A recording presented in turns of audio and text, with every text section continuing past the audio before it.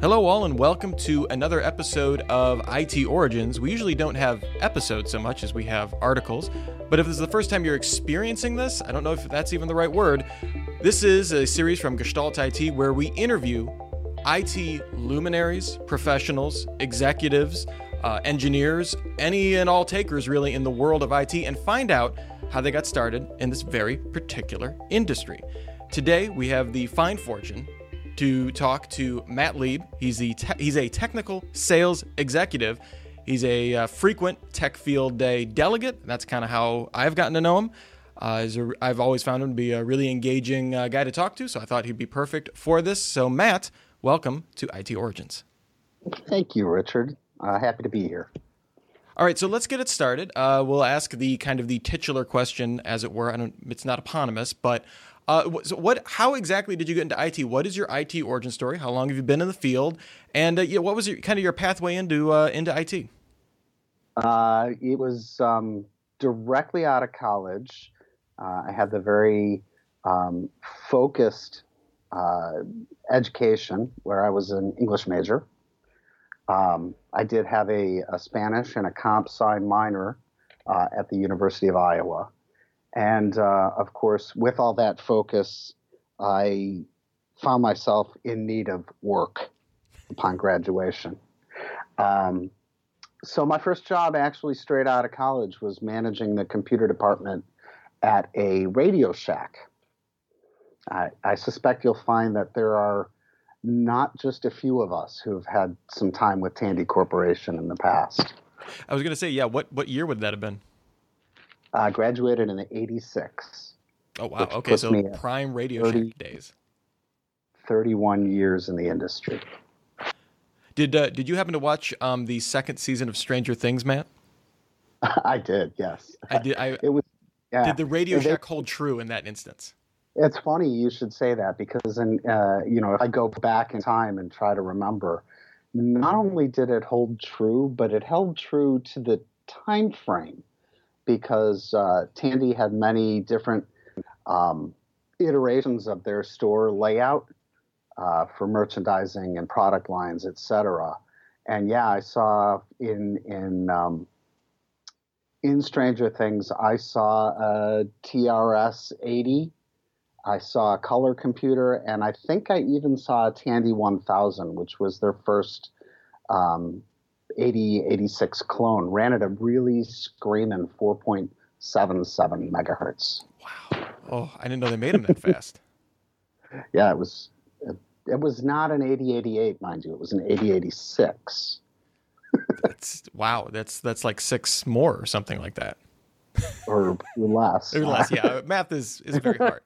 So a lot of tape drives back then, right? Like cassette tape drives? Yeah. The first PC, actual Intel-based PC I ever had a 5 1/4 inch floppy disk and no hard drive. Different days, definitely.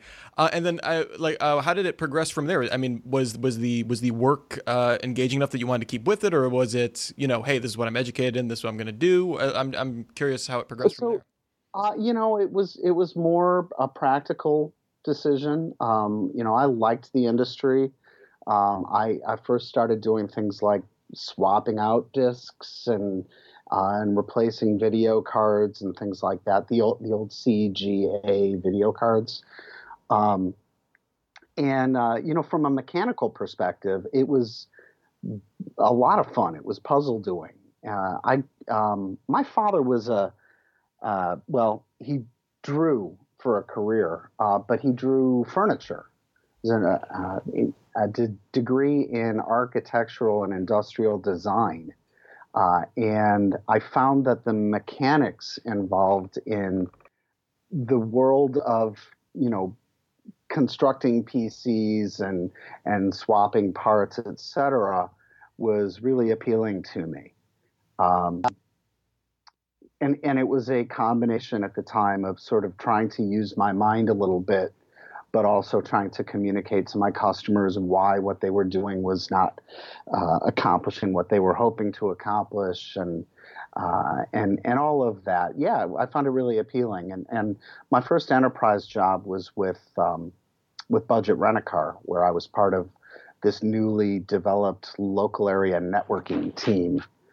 And on that team, I did, I pretty much did everything from Landtastic to Banyan Vines to Microsoft Land Manager. And my first certification I garnered when I was at Budget, which was downtown Chicago, at NetWare version 311. I'm sorry, 211. Forgive me. Yeah, wow. It's funny. Banyan Vine seems to come up just about everyone. Every IT pro of a certain age seems to have that deep in their past. Well, it was a brilliant technology. It was true Ethernet, and their interconnect protocol was TCP/IP, where and that was a big selling point. Where Novell, you used an IPX protocol, which nobody else uses. Although a lot of people who grew up gaming in my time frame did a lot of local area IPX stuff for their MMO games. And forgive me, I know very, very little about these role-playing games and these first-person shooters and things like that. But I know it was a very leveraged protocol.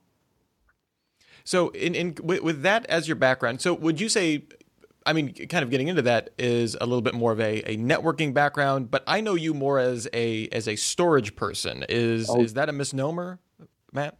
Well, I mean, nobody really started out in storage back then. I sold my first hard drive that I ever sold was a dual box, dual 5 gig hard drive assembly, and in each one of those drives was 5 1/4 inch wide, but roughly 5 inches high, and it was leveraging old style Winchester technology, and it was kind of pricey, but there were no SANs back then.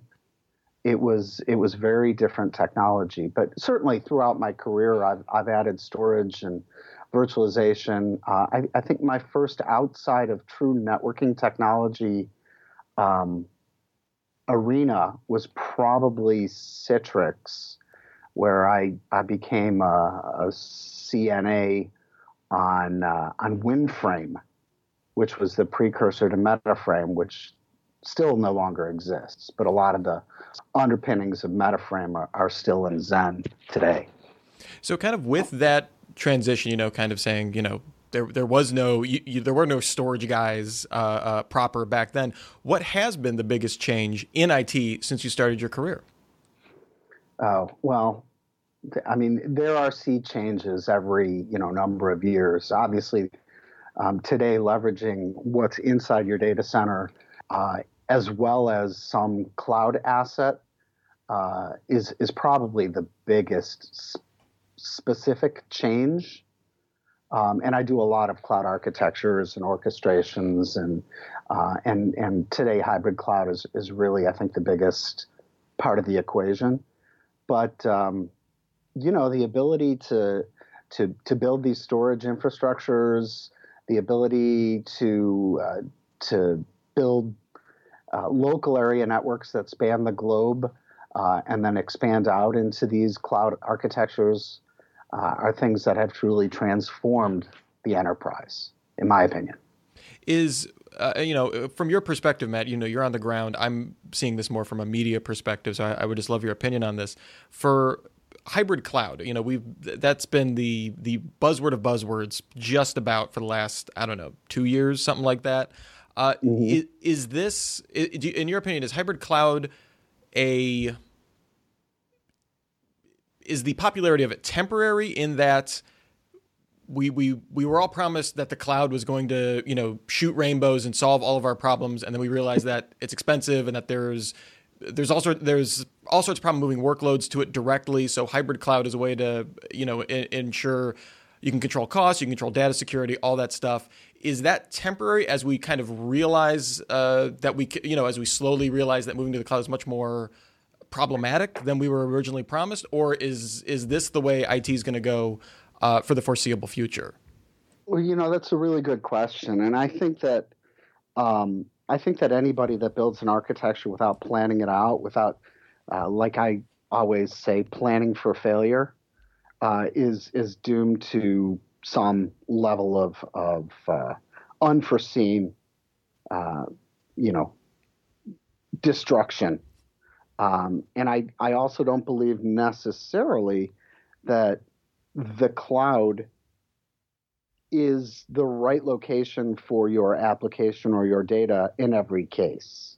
It's certainly not the least expensive, and anybody that enters into I'm just going to put this stuff up there in AWS without really figuring out what the ramifications might be for doing so, may find themselves pulling that data back in, pulling that application back in. One of the technologies that I try to promote with my customers is that of an evaluation at each application level or on an as-needed basis of where is truly the best location for your application to reside. And there's a tool that I tend to leverage for that I think is very beneficial. What people don't realize is, and we've discussed it before, is if you decide you want to move that massive database back down off of AWS, the data egress charges are outrageous. And architecting that application such that maybe if you do decide at some point in the future to bring that data back in-house, that doing so logically, architecting your application at the outset so that possibility doesn't cost you an arm and a leg over the span of time and time frame, certainly the amount of time that it takes to extract your data from those sites, as well as just shutting down the particular service for that particular slew of application, either hosts or multi-tiered servers or what have you, doesn't come back and haunt you. So start out with an approach that says, if this doesn't work for me, or even better, do your full-on evaluation ahead of time. However, that being said, and more to answer your question, I would say that architecting intelligently can very regularly, very often include some sort of hybrid architecture. I don't think it's going away.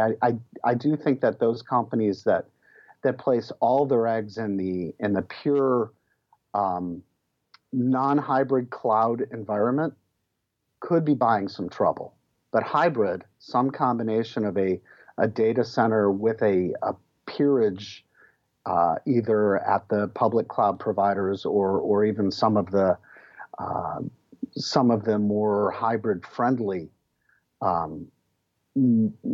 peer cloud environments, it's here to stay. All right. Yeah, that makes total sense. As you were talking about that, I began thinking that the term elastic hybrid cloud came into my mind, and I'm going to need to copyright that before anyone else puts that out there. I'm going to start selling that to companies as a buzzword. Right. I might steal it, but okay. All right, Matt, current worst trend in IT. I suspect I may know what one of them is, but what is the, in your mind, absolute worst or worst trends in IT? Well, I think it's an easy answer, actually. I think the biggest problem in IT today, it all stems from that in-flight magazine decision-making. You read a little bit of architecture, you take a look at a magic quadrant, and you make your decisions based on what somebody says you should be doing without truly analyzing what's most appropriate for your environment, and not seeking out assistance from somebody who might have a broad ecosystem of products under their belt. So it's about architecture, I think, is the biggest problem. If you leverage the right technology at the right time with an eye towards the future for whatever your particular business need might be, or might have grown to, I would say you're doing your company a big favor.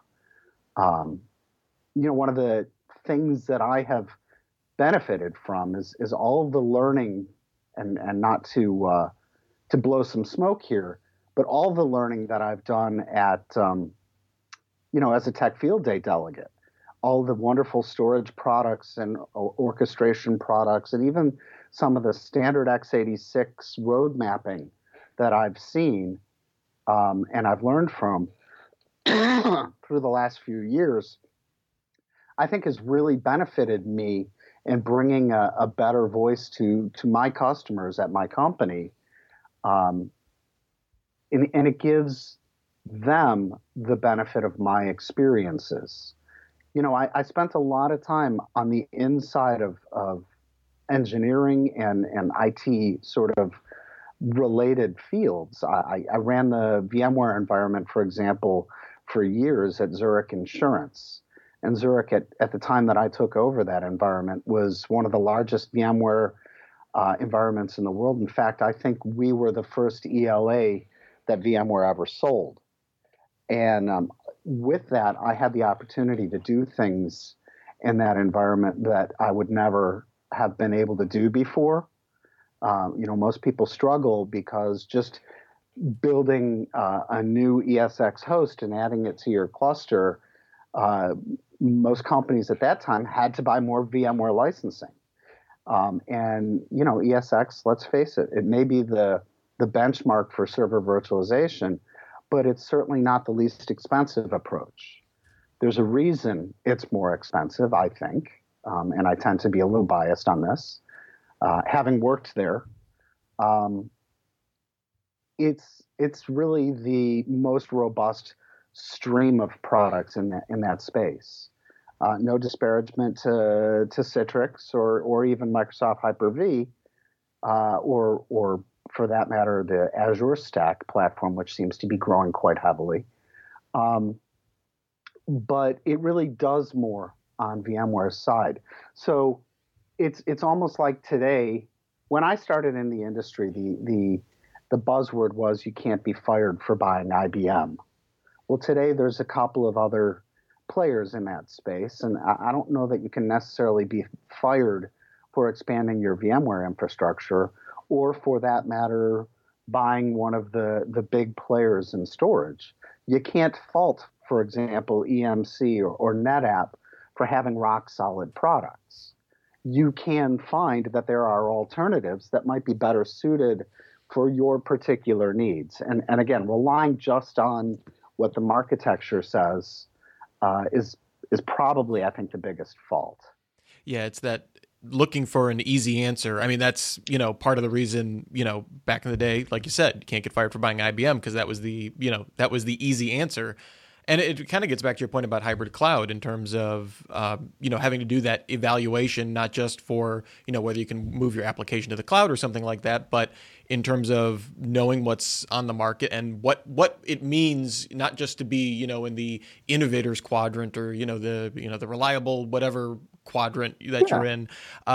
It's more of how it serves your business and your workloads and that kind of stuff. So it's very interesting. Exactly. And I sort of tend to lean on that, being an advocate for my customer is my approach. And that's one of the reasons that I no longer work for a vendor, but I work for a reseller in the industry. Working at a vendor, everything's a nail because all you got is your hammer.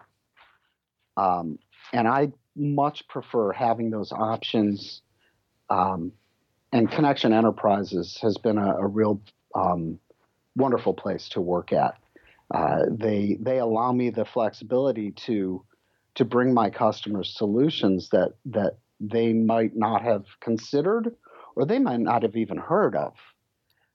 And that advocacy, that desire to give my customer their best solution as I see it, has been wonderful. And I really do credit the Tech Field Day videos that I used to watch before I was even a delegate, and those that I have been a part of since I've become a delegate, as giving me some of the basis for the ecosystem, particularly in virtualization and in storage, but so much more as well. So kind of on the other end here, Matt, what are some of the best trends in IT right now? Oh, in storage, certainly, we're getting more, better, faster and better interconnects. I look at technologies like NVMe over Fabric, and I see this as nothing but a great trend. And then again, I wonder if if somebody's going to buy one of those incredibly fast, incredibly robust and scalable architectures, is that exactly what their company requires? I think it's a great trend, and I think history has proven that our need for storage is only going to grow. I think some of the other trends that really excite me are technologies like copy data protection and the various players in that arena that have made these disaster recovery environments so much more automatable, if that's a word. Is that a word? I'll allow it. Okay, thank you, Judge. I look at the whole category, which really is growing, but not by massive leaps and bounds, but more by the few players that are actually in it making technological leaps and bounds. We're not seeing the big players come out with products that compete with the cool hot startups like Rubrik and Cohesity, but HPE has a competitive product, and Actifio is still in the game, and this category. I remember the old days when I'd have to order a tape back from Iron Mountain just to recover a file that was last seen 4 months ago, and sort of crapshooting my way through trying to find the right tape for it or the right series of tapes for it. That can't happen in today's world. We're too dynamic. So those kinds of things need to be sort of an online infrastructure that understands that even if it's an archived piece of data, where it is, how quickly it can get it back, and through a sort of a simple no-brainer interface. I think that's really exciting for me. I do see that in virtualization that the players are starting to collaborate so much better. I see VMware working with Microsoft and VMware working with AWS in ways they never had before. I see Citrix opening up their architectures to play with more players in the field, and that for me is very exciting. I'm doing, for example, a burstable VDI project right now for a customer, and that customer needs to be able to have a series of VMs for desktop on-prem and available, but they also want to burst up to roughly 4 times that size. And it's presented its own series of sort of confusions and different approaches depending on whose players you're using. But what I'm seeing is that as an ecosystem, more and more interplay is being fostered through the industry. And it's making my job both more convoluted, but also giving me more options to present to my customer. That's exciting. Yeah, and I think it's partly a result of a relatively competitive landscape. And it's one of the reasons I'm glad to see, while AWS, dominates in the public cloud space, that there is some pressure from, Microsoft isn't going anywhere. Google's not going anywhere. Oracle's now, getting in, trying to play very serious in the public cloud. Results may vary. But I think a lot of that is that there isn't, there are the giants in the space, but they're not completely ascendant over everybody else. Yeah, and I think you're right. I think, for example, years ago, we would look at somebody like Cisco or Red Hat as having this sort of wonderful ecosystem where they would partner with anybody. And I'm seeing that expanding more out into these what traditionally have been very proprietary technologies to open themselves up, and APIs are certainly helping that world. To things like OpenStack and alternatives. It's actually a very exciting time in the industry. Do you think some of that pairs, though, with kind of the everyone has an API that you can plug into, so that makes that part of it easier. But also that a lot of these players that would ordinarily maybe prefer a proprietary solution are now facing, cheaper and cheaper commodity hardware, which is, putting, you want to talk about NVMe over Fabric, that, basically killed what Dell was trying to do with DSSD in terms of being able to deliver that kind of performance. I think that's also part of it too, is that you can't just build this giant monolithic proprietary thing, because on a software and a hardware front, they're getting squeezed on both sides. They absolutely are. And DSSD is a perfect example of a technology that was built to resolve an incredibly high I/O requirement by certain categories in the storage world. But it was built before it became commoditized. Mm-hmm. And believe me, there was nothing wrong with that architecture, but it was proprietary. And yes, you look at startups like Accelero as a perfect example that leverage nothing but commodity architectures and a slightly modified version of the driver to really turn incredible I/O out of stuff you can buy off the rack from Dell or HPE or whomever. And I think that's really exciting. I just think that while DSSD was spectacular in its space for a short-lived period of time, it was also emerging at its, and I think I have to credit Howard Marks, just in case anybody out there doesn't know who I'm talking about, with really illuminating on his podcast exactly why DSSD failed, and no disparaging to the technology, but simply a matter of timing. Yeah, I completely agree. And all this talk of Accelero, NVMe, I can just somewhere Ray Lucchesi is smiling and getting very excited about it as well. He was the first one I ever heard that was glowing about it, and that kind of made me realize how exciting it is. Yeah, I was there that day. Oh yeah, when we watched Accelero come out of stealth mode, and Ray's jaw was, I've never seen it on the floor like that. It was truly amazing. Yeah, if you ever want to hear him wax enthusiastic about NVMe, we have a on-premise IT roundtable podcast all about the brave new world of NVMe. That it really contextualizes why he's so excited. And Matt, you too are super excited about this development. So shifting gears a little bit, I kind of want to get more into process a little bit. It's very interesting to me when I ask this question. I get a lot of varied responses, which have surprised me. I thought maybe this would be a little more monolithic, but Matt, how do you approach organization at work? What are kind of some of your go-to apps? I just want to like a little window into how you approach work. It's interesting because in my company, my group, the TSEs, sort of have a little bit more flexibility in how we approach things. For example, I'm a big Mac user, and there's not very many of us in my company. We're very reliant on Active Directory, so I use my Mac more often than I use my Windows machine, which tends to be more dedicated just to email and really proprietary systems that we have in the company.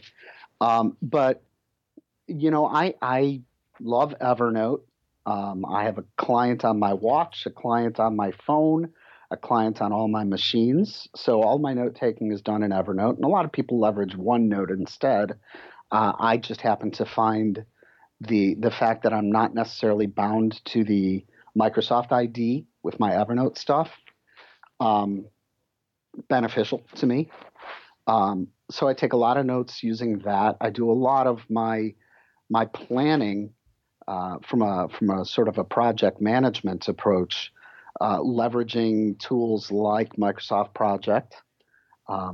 It is one that I find to be very helpful. But it's interesting you should say that, because I could go back to my old days as an English major and just writing papers, and I found that the organization that I did for writing a paper on some obscure some obscure Shakespeare play like Coriolanus or Troilus and Cressida, exactly the same sort of techniques that I use today when I write a blog post or when I approach a customer query. I rough out my ideas in an outline form, and then I flesh them out. And the writing itself for me, having been an English major, is really much more trivial than the organization that I try to approach my subject with.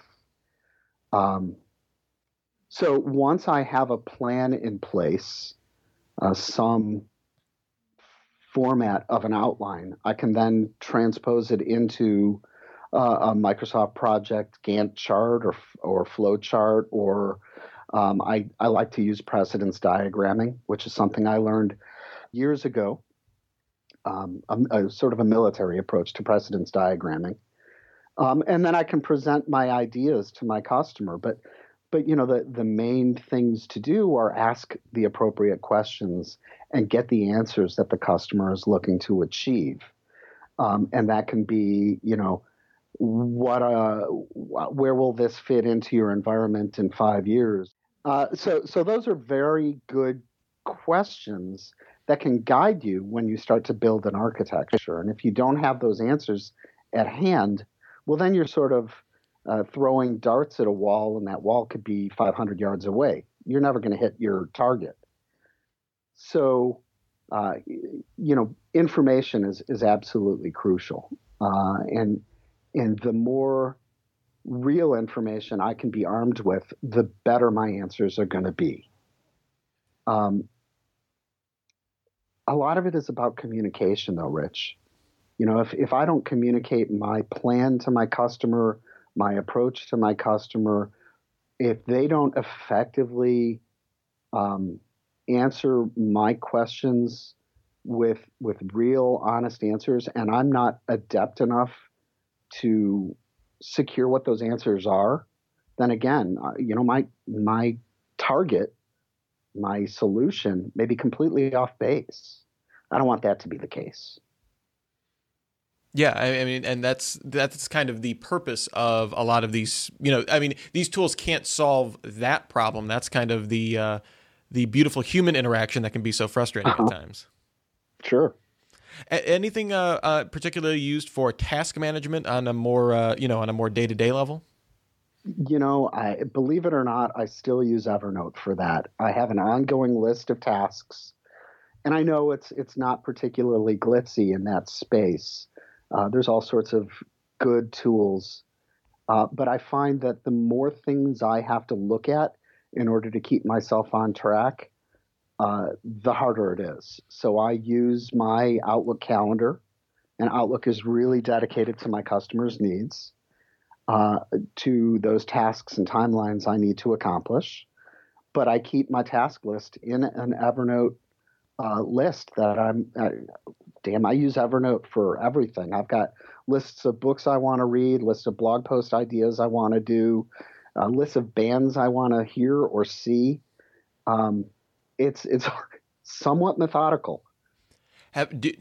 So I guess it's like a single pane of productivity glass for you, Matt, if I'm going to use the parlance of our times. Yeah, I don't much care for that expression. I do understand, though, what you mean by having everything in one place and not having to shift focus, exactly. As it were. That's why for years I used email to do kind of task management, which I know is terrible and everyone says not to do, and I've recently moved away from it. But it is very tempting to just want to live in one interface for sure. Absolutely. All right. So speaking of lists of books you want to read, do you have any book recommendations out there for other IT pros other than the Phoenix Project? Caveat, because everyone would say that. And what are you reading right now? So I'm really when I read for pleasure, I really don't choose to read nonfiction. Although I did enjoy the Phoenix Project. So when I read for pleasure, having been a literature major, I tend towards authors that tell a great story but tell that great story really, really well. And language is very important to me. So I have certain favorite authors. There's a dude named Scott Spencer who he writes actually not about technology at all, but he writes about obsession and sort of the borderline between where your adoration of a particular subject or person tends to cross the boundary into obsession, and the empathy that you feel for the character that goes through this is it's profound. His writing is truly spectacular. Unfortunately, he doesn't write nearly enough to keep me occupied. I tend also to read, I'm on planes a lot, and if I'm not writing something, I'm reading something or sleeping. I actually get better sleep on a plane than I do in my home. So I like a lot of the mystery writers and the I guess it's detective fiction as well. Michael Connelly is great. Stephen Hunter is great. And those books are more like the hamburger as opposed to the steak. Yeah, a little bit more on the not guilty pleasure side, but yeah, the comfort food of fiction. I am reading something very interesting right now called Happy Accidents, and its subtitle is Serendipity and Major Medical Breakthroughs in the 20th Century, and I find it very interesting to understand where things like a blood pressure medication was found to grow hair. And so what used to be a blood pressure medication is now something that you can take and help stem your hair loss, or that these kinds of weird serendipitous accidents. It's very cool. Excellent. If getting back to something you kind of referenced before, you had referenced that your first computer had 2 5.25 floppy drives. What was that first computer? Well, I was working for Tandy at the time. It was the Tandy 1000, and I think it was I don't even remember what model it was, but I think I had 64K of RAM when I started out, and I beefed it up to 128K. Wow. And a 5.25-inch floppy disk, which was double-sided, double density, so it was 360K on that floppy. That's all a growing boy needs, right? Well, if you ask Bill Gates, all we ever needed was 640K. So you were almost there. Not quite, yeah. And Matt, what are you doing when you're not working in IT? Another good question. One of my favorite avocations is guitar. I play regularly. I don't necessarily play out regularly, but it is sort of a passion for me. I have what's known as GAS, if you've ever heard of that. It stands for Guitar Acquisition Syndrome. I think a lot of us in the industry have certain sort of weird obsessions about collecting things. So I have grown my collection of guitars. But another thing that I like to do, and I don't know, I think I love the instrument as much as I love playing it. And as a result of that and the fact that I no longer really do a whole lot of hands-on engineering, I've started building guitars. So I've built a couple. I built, if this means anything to you, Rich, I've built a Telecaster, which is a standard design from Fender. Of course, mine doesn't say Fender on it because it's not a Fender. It's mine. It's a Leib. And I haven't created a logo yet. I should probably do that. And the other one I created is a Gibson design called the ES335. These are both really classic instruments. The next project I plan on taking on may be a bit more out of left field than a standard design, but we'll see. Do you have a white whale or the dream guitar to acquire that you just have like bookmarked in a browser tab or have an eBay search saved for or something like that? Well, I know that I have a budget. So that becomes a far more difficult conversation. If I were to come into, hundreds of thousands of dollars and it would be, a no-brainer type of acquisition, yeah, there's a couple of guitars. One of my all-time favorite guitarists, and those people who know me know this already, is Jerry Garcia, or was, I should say. Is for me. He no longer lives. And Jerry played a very specific set of instruments towards the tail end of his life. There are companies out there that manufacture essentially copies of these. They're very, very customized. In fact, they play stereo, which most guitars don't. Oh, yeah, that's... Oh, wow.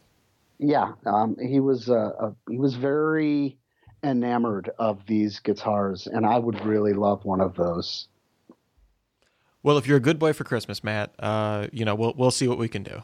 I've been putting it on my Christmas list for decades now, and it just doesn't seem to happen. And probably the most important question that we have here: how do you caffeine, Matt? With coffee.